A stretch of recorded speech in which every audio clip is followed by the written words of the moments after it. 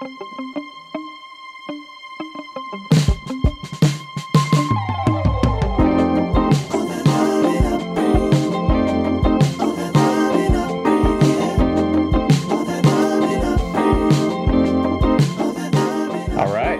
unfiltered episode here. Love and heartbreak, real estate unfiltered, the true stories from the people behind the scenes. I'm so excited today that we have Jill Biggs. We were having some good laugh before kicking this off, and I think I always laugh a lot with you, Jill. We've known each other for a long time, some of the different conferences and Zillow conferences and things like that, and you are by far my favorite person to just hang around. But more than just a great person, you run an amazing real estate team. So you've done 424 sales in the last 12 months, but who's counting? I think except something me. Like all those numbers on the board are probably the ones you guys have done the last week. 478 5-star Zillow reviews. You've been in the business. Those are my listing conversations, actually. I love that. My personal listing conversations for the month. So every time you have a conversation, you turn around on your board behind you and just mark another one? Yeah. That's awesome. I love that. Okay. I have to do 100. So I got to step it up. Oh, do you cross it off each time? Yeah, you see, I don't know if it's up to date. As of today, it might actually be 12, but if I can get 100 listing conversations in and 100 serious is a lot. That's a lot in 1 month. That's so 3 conversations a day, Saturday and Sunday included. So that's the problem with me, because a lot of the stuff that I do is kind of on the fly. So if they're expecting me to come back and report on it, I have conversations with people on the weekend and I'm not necessarily telling anyone, but right. I'm a work in progress. I think we're all a work in progress. I think the fact that you are a work in progress and you have, something like 65 people on your team between agents and staff and everything, and have done the accolades. And for people who don't know you, you're one of Tom Ferry's keynote speakers at all of his events and one of his shining, examples of successful agents. But how you got there, and speaking of work in progress, it's, I know because we've had conversations, but it's kind of interesting because you kind of had very different beginnings than real estate with the bookstore in Hoboken. How did that, it was a children's clothing and toy store. Children's clothing and toy store. It's why I have so many kids. No. I needed people. I just needed people to dress. So I got a lot of kids, and I don't know. I actually like and thrive on change, which I reinvent myself, not always intentionally, but what happened? Did Greg do something over to I just made a huge mess in our studio, which is awesome. I just totally spilled my drink over everything. So luckily no electrical equipment blew up, but those are the behind the scenes things. Yeah. We'll try to edit that out. So you were doing the clothing store, but I actually was a New Yorker like you guys. And I have to say that because the New York agents that look down their nose at me when they rent, 20 things a year, and they think I'm from New Jersey, so they're kind of mean to me, which I always find entertaining.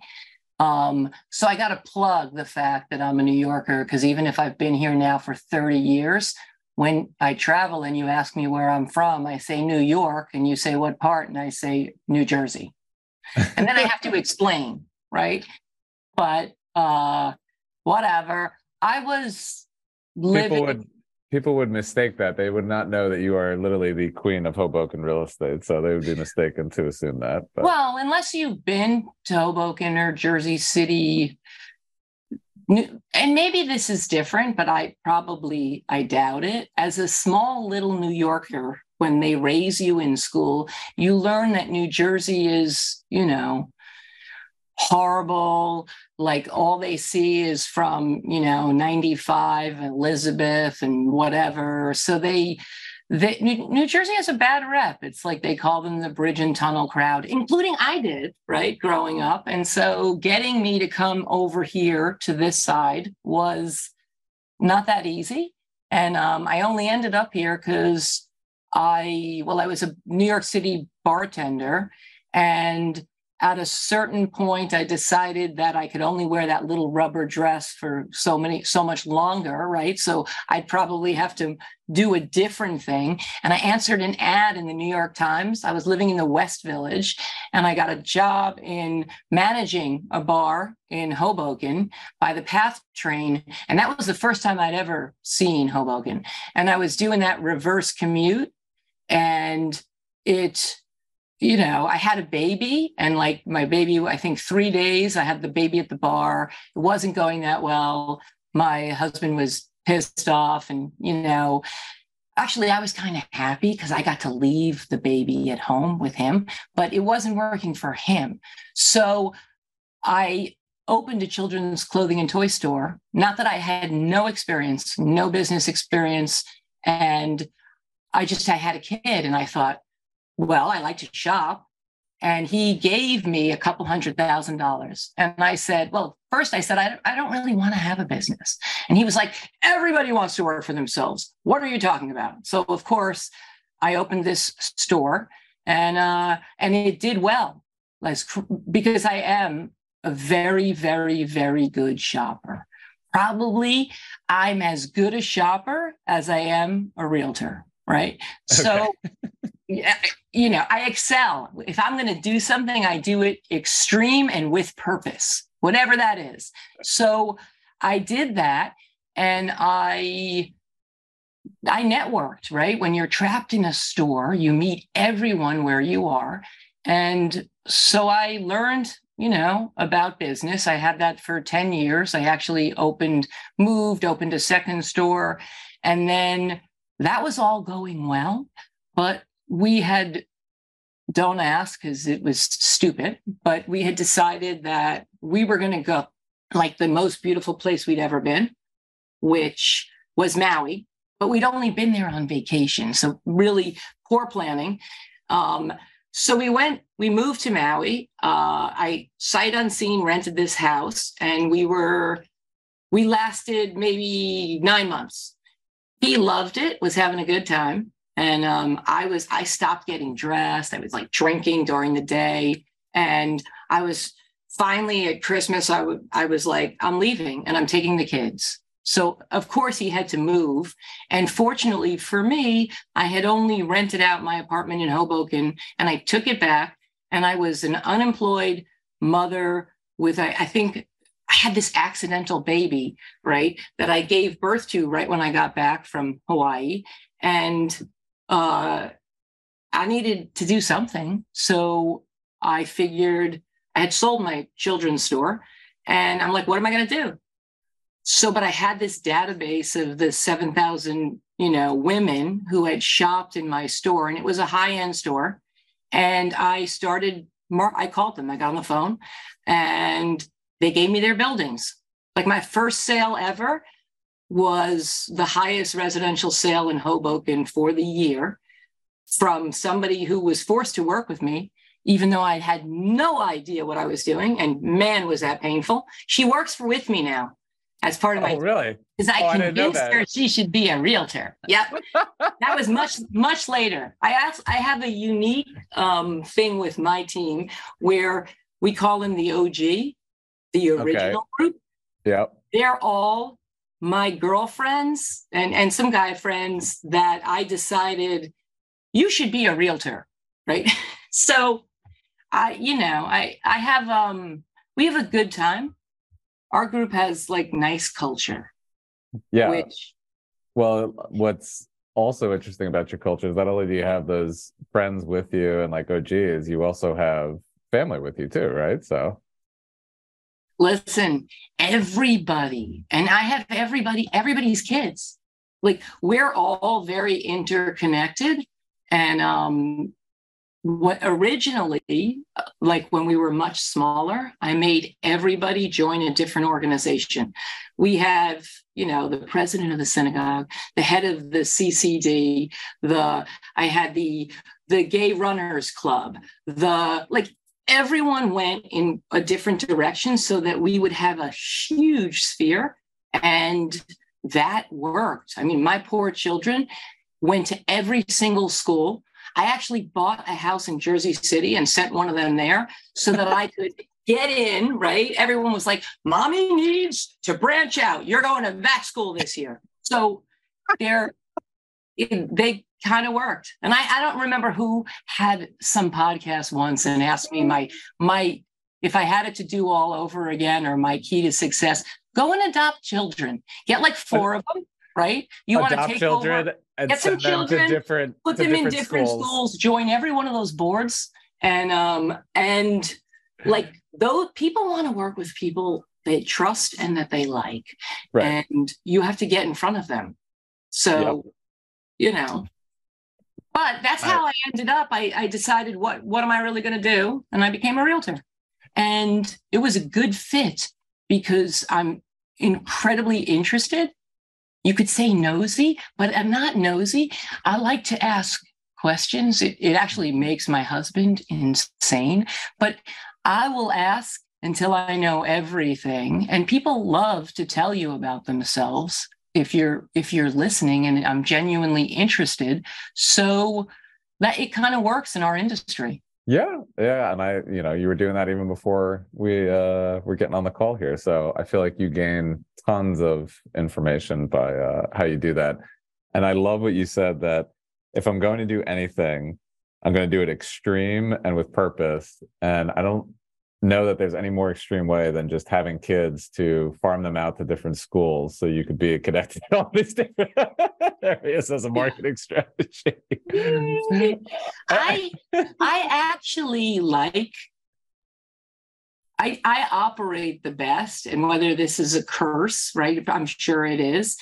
You put me in chaos, and that is when I perform at my highest level. Like if there's 50 million things going on, my superpower, Tom Ferry told me this, is I can fix, I'm a massive fixer. Whatever is the problem, give it to me and I'll figure out how do I get there, even if it's out of the box. What is the way that I'm not going to, have this defeat me? And So tell me a little bit more about that. Tell me what's a specific story you might have? Because I feel like you just have probably hundreds, if not thousands, of chaotic stories where things are not going your way or maybe your team's way, and something like that. What's like a specific story or example, that really highlights how you do that and you do that out of the box? So, oh God, all I do is fix things. Recently, we have grown a lot. During COVID, when everyone went on vacation, I put my head down and I worked. And so I got to the point right after we were all shut down where I had 200 listings and I was the only person working. And I was literally giving therapy like at 11 o'clock in the backyard to people that were afraid, everybody was leaving. They weren't going to be able to sell their house and whatever. So I needed help and I grew. And so I have a lot of newer agents now, and getting a new agent trained, right, we've learned, we've got more systems, more training. We've learned that you don't know, right? Until you know, right, the problem, you don't even know about it. They don't know the things that you think that are everybody, right, should come to the table with. It's not true. Right. So I had an agent who sold a unit, and the way our MLS reads, you put down under parking, even if you don't have parking, you put parking/other. Parking/other means you can park, you just got to find a spot. Right. But you would not know that, like if you were a newer agent. So she showed a property, and the agent who accompanied her, who worked for the listing agent, he was also new. So he showed the people the garage. Like, there's a garage in the building. We don't know that you don't get parking, but there is a garage. So we get to the closing, and it's like the day of the walkthrough, and they don't have parking. But they're buying this unit with parking. And I'm like, fuck, I don't think that's ever, and I've ever sold a property without that. So I am trying to figure out, how am I going to keep this deal together? I called the listing agent on the phone, where the people doing lots of business know each other. And I said, listen, we have a bad situation here, right? So let's figure out what to do. And we actually got these people a year of valet parking service, right? You know what I mean? So they would take the car and park it for them, right? And managed to keep that deal from dying. But like, figuring out how are you going to overcome this when you cannot make up a parking spot is tricky.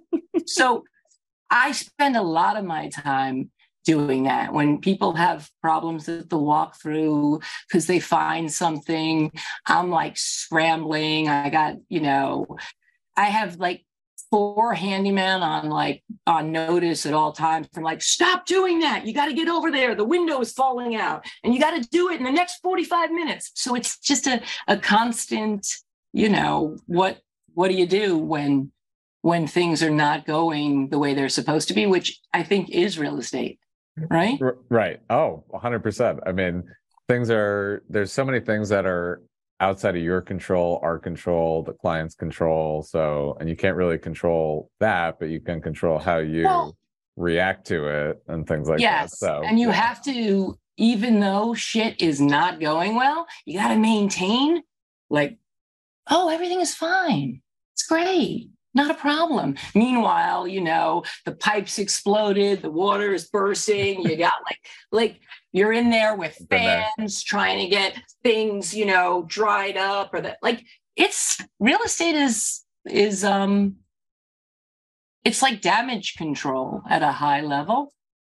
Well, and it can be really, really stressful. And I know one of the things, like, as you've grown, right now, you have all these other people and agents who are experiencing these things, and probably to varying degrees of how, maybe none of them exactly like you in terms of their ability to handle this stuff. Like, how do you kind of educate other people to be able to deal with all the stress, deal with the craziness, and still find the creative, solutions on your team at this point? So I'm constantly trying new strategies. Recently, we've divided the team into pods with pod leaders, and they're supposed to go to the pod leader for deal doctoring and for help, right? Because part of making a deal, I don't know, New York City is big, but here everything is having multiple offers, and your relationship, right, with the other agent is important, as well as asking all of the questions so that you end up with like the best deal for that seller. And then when there is a problem or a home inspection issue, or you have somebody else that can hopefully help you that is not me. Now that it's new, and we're working on trying to, alleviate some of my time wasted. And we make a list. Every single thing that you would think that you should know that you don't know, which comes up, right? We add it so that in our weekly meetings, and everyone has a 6-week training when they start that they have to graduate from, where we try to cover the things that could go wrong. And then we do shadowing. You don't realize that a lockbox in the winter might be frozen, right? So you have to have a cup of hot water, or whatever that is, or that if you take the lockbox and you smash it 5 times like this, that perhaps it will loosen it up, and it will, like, those things that right, that others don't, is like there's a long list of those and, of those things. Yeah. And it's like a running joke here because it's amazing when you have young people, and you haven't for such a long time because we didn't used to have quite so many. My daughter is 27. Yep. And I probably have, between the age of maybe 25 and like 35, there's 25 agents, and they're very different. So I had a lot of middle-aged women, and then I have all of these young people that I'm looking at them. I'm like, are you guys all high? Like, what the hell is going on? Or, I'm trying to give them good habits, but it's almost like I'm here and then I get to go home, right? Because I have kids ranging from 20 to 28, almost 29. And so I'm dealing with the same things. I'm like, well, perhaps if you go to the bar at 3:00 in the afternoon, that's not going to do so well for your paycheck in 3 months. It's like a fine line of trying to get them to understand that, if you're not reaching out 8 to 12 times and the average lead converts, between 8 and 12 times, and you only called them once, and you called them right at a time when they would be at work so as to not have them on the phone, how do you think that's going to work out? Like it's not that easy. And some of them succeed and some of them quit. And, but it's nice when you see them do well. And so we're working on that. It's always a work in progress. I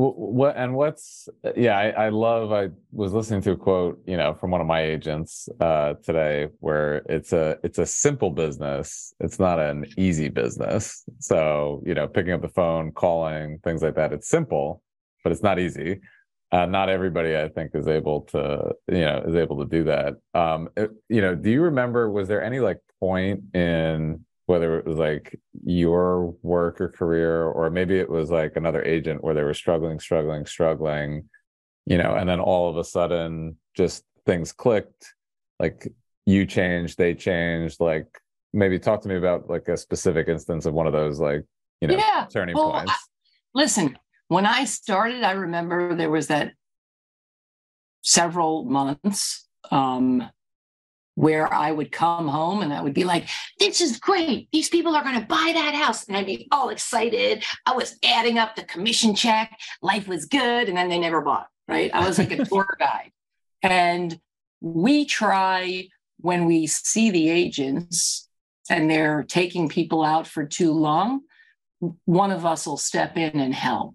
So that shadowing and that partnering up with somebody else so that you can see that if you're never asking them to buy, they're not going to buy. They're going to buy. They're just going to buy with somebody else. So that's I saw it with my kid, right? I remember when she started and she did not want to be a realtor.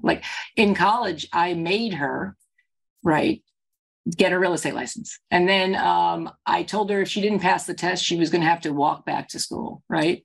It was a plane ride away. But so then she was forced to work with us. And she used to come to work straight from the club, get off the elevator, and Jeremy from my team would be like, have 2 Tic Tacs, because you could smell the vodka coming off her, right? And I remember literally the first year, one day I got this phone call and it was somebody, they were at a property and they were like, oh, Phoebe's supposed to meet me. And I called Phoebe and she said, Mom, it was a beach day. So she was at the beach and nobody showed up for the appointment. That was when she started, right? This is she's young. Now she's completely driven to the point where she's calling me at 9:30 at night, like pitching buildings. And she's like, no, I don't want you to help me. Just tell me what to say. She's helping the other agents because it clicked and she got it and she understood. And I think she asks more questions than I do.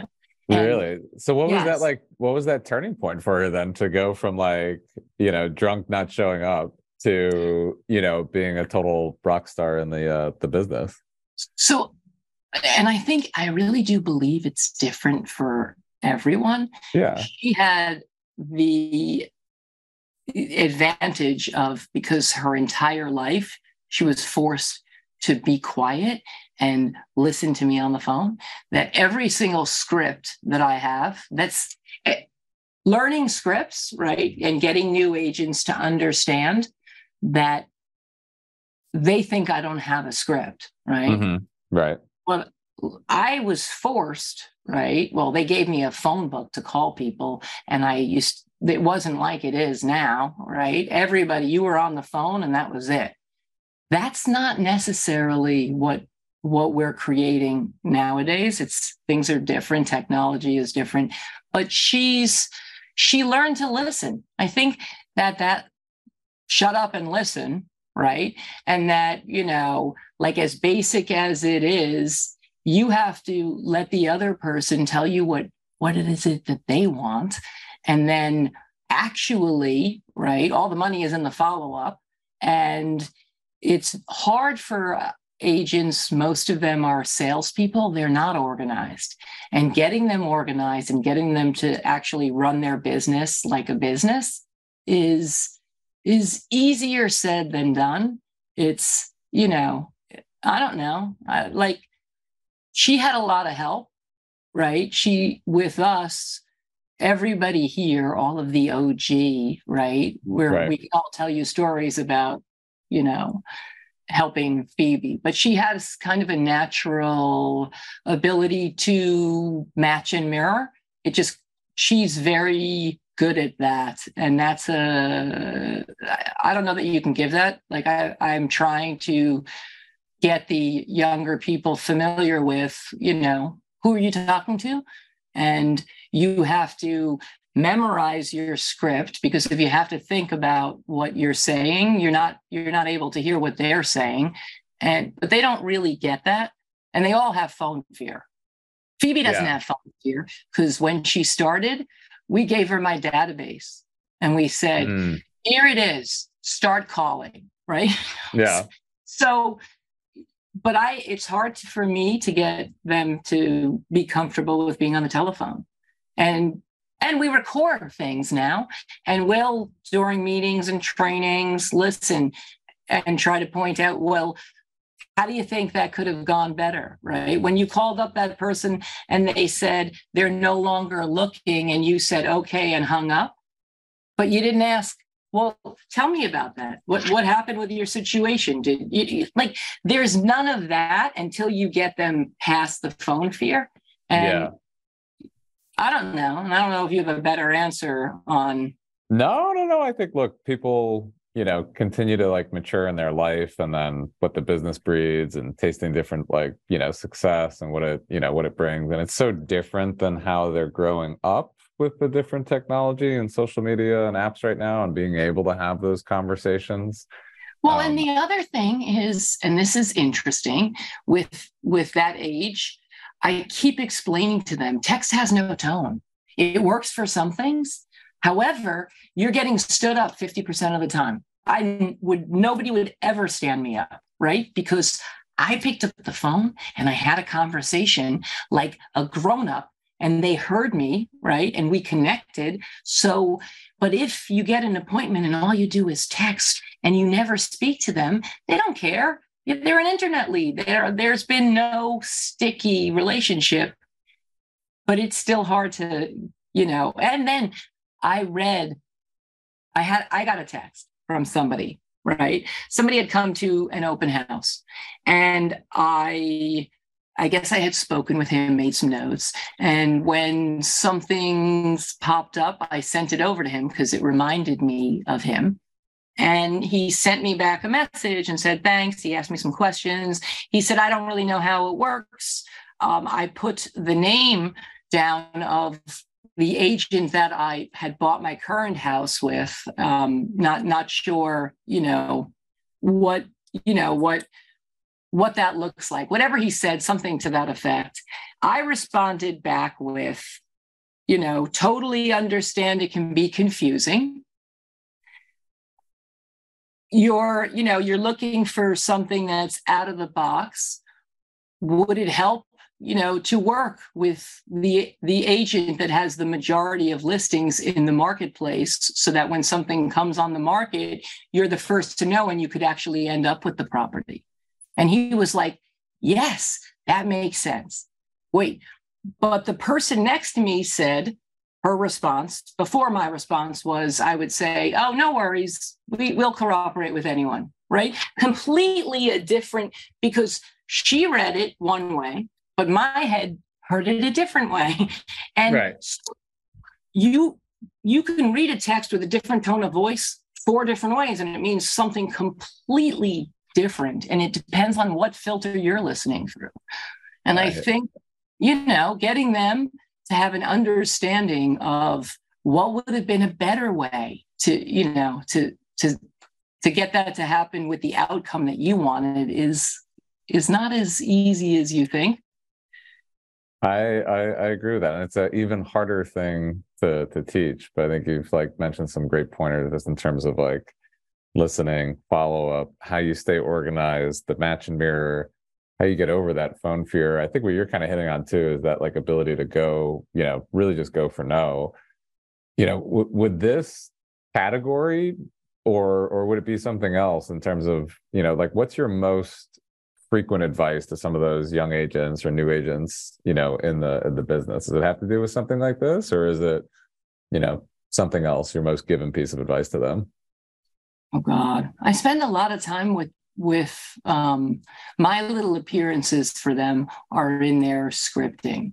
And for whatever reason, they give me their objections and I give them how I would answer them, right? And you have to make your objection handling, it has to work for you. If you don't have a sense of humor, probably don't try to get a sense of humor, right? When I'm with my listing team and I have somebody who doesn't want to reduce their price, and I look them in the eye and say, do you want to die in your apartment? And then I would wait, right? You can't say that unless you gotta, you know what I mean? It's it works for me. So if you're stone-faced with it, then you're just the Grim Reaper. But if you have a sense of humor, at a certain point, it's I'm here to support you, right? Yep. So getting that across, with the simplest things for newer agents, when somebody, the follow-up, right? Or having everything have, what are you going to do next, right? If you leave an appointment and you say goodbye, right, and never see them again. But if you're going to leave an appointment and at the end you say, so this is what I'm going to do next. I'm going to send you blank, blank, blank, and blank. You're going to hear from me tomorrow at 3 p.m., right? And then getting them tomorrow at 3 p.m., right, to set that task up. And we use Follow-Up Boss.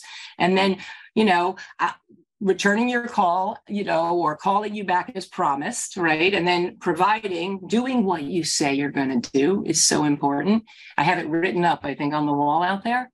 Yep. If you tell somebody you're going to do something, you actually have to do it. Right. Otherwise, people don't trust you. And I think that the number one thing that trust and confidence, right? You get confidence from doing things, right? And from feeling competent. And trust, well, we really do try to never do anything heinous to anybody. It's been a good strategy throughout my career. If it's that's another Phoebe's first deal ever, right? I love that quote is Jill Biggs, to build trust, we don't try and do anything heinous. So no, and I'm explaining to them all the time. I'm like, do not sell them that property, right? That is a horrible property over a sinkhole with, like, whatever it is. If you know there's something wrong, you can't be in it because for the money, because 2 years later, when they want to sell it or when something happens, who do you think they're going to hate? So that, I have canceled a bunch of their deals, which doesn't always make me that popular. I'm like, no, that's not going to work out. I'm like, give me that phone. Don't buy this property, right? So there is, there's those lessons. I don't know. Yeah. I mean, I think that what you're hitting on is that long-term trust with clients and, what that ends up, generating in terms of like referrals is just so important. And I love what you were saying, the handling objections. I think if you're in sales or, just anything within real estate, persevering through objections is really what you're doing. Instead of just there's only so many objections, right? Yeah. And I think, but you still have to know what the answer is. Like I told you about Phil Jones and his worst time to think of what you're going to say, right, is while you're saying it. So you should probably work that shit out beforehand. If you know that they're going to tell you, well, the biggest objections that they're getting are, we've decided to put our search on hold, right? Then if everybody's going to tell you they've decided to put their search on hold, you better have an answer. What are you going to say to that? Rather than saying, okay, and hanging up the phone. Yeah. Yeah. And what about for your clients that you speak to? And I love the board behind you as far as like listing conversations and things like that. Whether it's a seller or buyer, what's the most frequent piece of advice or things that you are educating them on?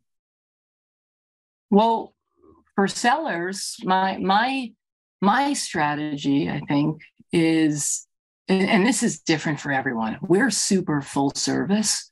So we do everything the right way. And we do it before we ever let anybody in the property. So every appointment, you got one shot. And that way, it's only price, right? If your helm doesn't sell, it isn't, right? Because it wasn't staged and it wasn't painted and you didn't fix the cabinet hanging off the wall, or your shitty building looked, like it needed help. We make sure that every single thing is exactly as it should be, so that when we go on the market, if it doesn't sell, they have an understanding that it can only be price. And I think, that has worked for me. And, and it's not, I do it because if you don't do all those things, we don't get paid if we don't sell the property. And I'm also like, if I think that people are unrealistic sellers, I'm like, listen, I totally hear you, and you can call me back. I'll be your third realtor. And then I shut up, because I'm not taking a listing that I can't sell, right? I'm happy to try it at your price, right? Based on lack of inventory, but we have to have a meeting of the minds going into it. I don't want to buy anyone's listing. And that's, especially with inventory now and appointments that I'm going on, most of the time they're competitive. And a lot of agents will tell you anything that you want to hear, whatever, just so that they can get the listing, because they want buyer leads, or however that looks, whatever that looks like, or, they're going to beat them up for a price reduction. That gives me a headache. And I don't want that to be my business model. So control also is big with sellers. I'm super controlling to the best of my ability. I try to keep my team tight, like with attorneys, with here, and I don't know how New York City does it, the appraisal gets scheduled and the buyer's agent does the appraisal, right? You guys are different because the listing agent accompanies everything, correct? The listing agent does go for a lot of stuff in New York City, yeah. Well, here, if you're lazy, stupid, you let the buyer's agent show up at the appraisal, and they don't bring the contract, they don't bring the comps, they don't have a floor plan, and then you hope. And that's the strategy for most people, which doesn't work out for me. So we're pretty tight on process and everything that goes on, things that have to happen, so that we have as much as possible in control. Obviously there's things that you cannot control, but what you can control, you should. Absolutely. I was always so big on that with with my team. It's all those little things in the process, and it's such a hard thing to communicate to sellers how much all that means. But I think for people listening here, if you're working with an agent who is doing all those things, I hear from agents across the board all the time, price is usually then the thing, in terms of like the biggest holdback if you're a seller. So, I don't think people want to hear that, but when you hear it consistently across the board, and obviously there's, whether you're in a different market from Hoboken or, what have you, it's consistent, pretty much across the board. So I feel like we are only scratching the surface. So we are gonna have to do probably a part 2, I feel like, with you. Well, all you really wanted was the funny, right? I love. I'll give you the funniest. I love all of it with you. You know me. I'll just sit by the pool and let you go. We'll put a camcorder on and just go. So, listen, I'm going to finish this with. I'll give you my funniest story. Finish us off. Oh, it's 9:31. My funniest story.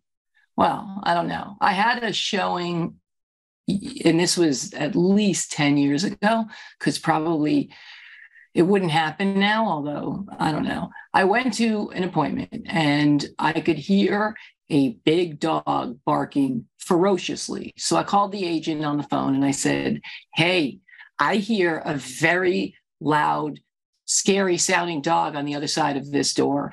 And she said, "Open the door and say, get on the bed." So I opened the door. There was like a 120-pound German Shepherd barking at me. And I said, "Get on the bed." And the dog got on the bed. Like, I don't know. I think now that would probably be like a lawsuit. I don't know that I'd be doing that with my dog. But I also took this couple, and they will remember it. I took them to see some units, and I got to know them, right? So I was being funny. We went into the unit, and the bedroom was kind of like the light was off, but you could kind of see. And there was a bump in the middle of the bed. I thought it was a pillow. I squeezed it, and it was a person.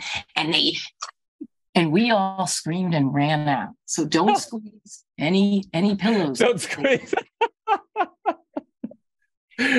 Don't squeeze anything in an apartment that you don't know what it is, because it might be a person just lurking around. Those are the tips for new agents. Also, right? If you're late to your appointment, make sure that you knock, because one of our agents was late, like 15 minutes, and walked in, and the woman was sitting naked, eating ramen noodles on the sofa. And he opened the door, and the noodles everywhere, and then they shut the door and ran. But so, be conscious of the time. Right. Oh man. I hope they helped her pay for some cleaning up of the ramen noodles. She was really, really not happy. Yeah. She was the tenant. It was fucking terrible. Oh my goodness. Yeah, that was very bad. Yep. Those are some phenomenal stories to end on. So anything else you want to say, parting thoughts or wisdom for everybody? I don't know. I got whatever. I can talk about just about anything. But since it is now 9:34, we'll end here. And if you need advice, any of my sage wisdom on anything else, we'll have to get a round two. There's like only tipping the surface. We might have to just do a completely unfiltered episode and just hit the record button when we're hanging out sometime and let it go. So I think I'm good for you because I get you to drink. Yeah, I think you're good for me in a lot. We're very much like, we're very much I stopped. Yang. I'm very like kind of, I'm a little boring and you're very exciting. So like together we, it's always been a good balance. So. Right. Sure. There you go. On that note, I'm going. Were you about to say that you've cut down on drinking from me? Is that not me? Oh, no, I have cut down on drinking, although I will tell you, hold on, that I do have this next to me in case things are not going well. But like I had dry January, which went into like just about dry February, and I'm currently not drinking frequently because I like it's the morning. I love popping up in the morning. Yeah, you worked out this morning. You feel good. Yeah, I'm in that boat. I got a marathon coming up. So you know me. I'm only doing a marathon if there's shopping somewhere at the end. If you're gonna do anything, do it extreme. Do it all out. Jill Biggs. Yeah, whatever. Awesome. That would be my.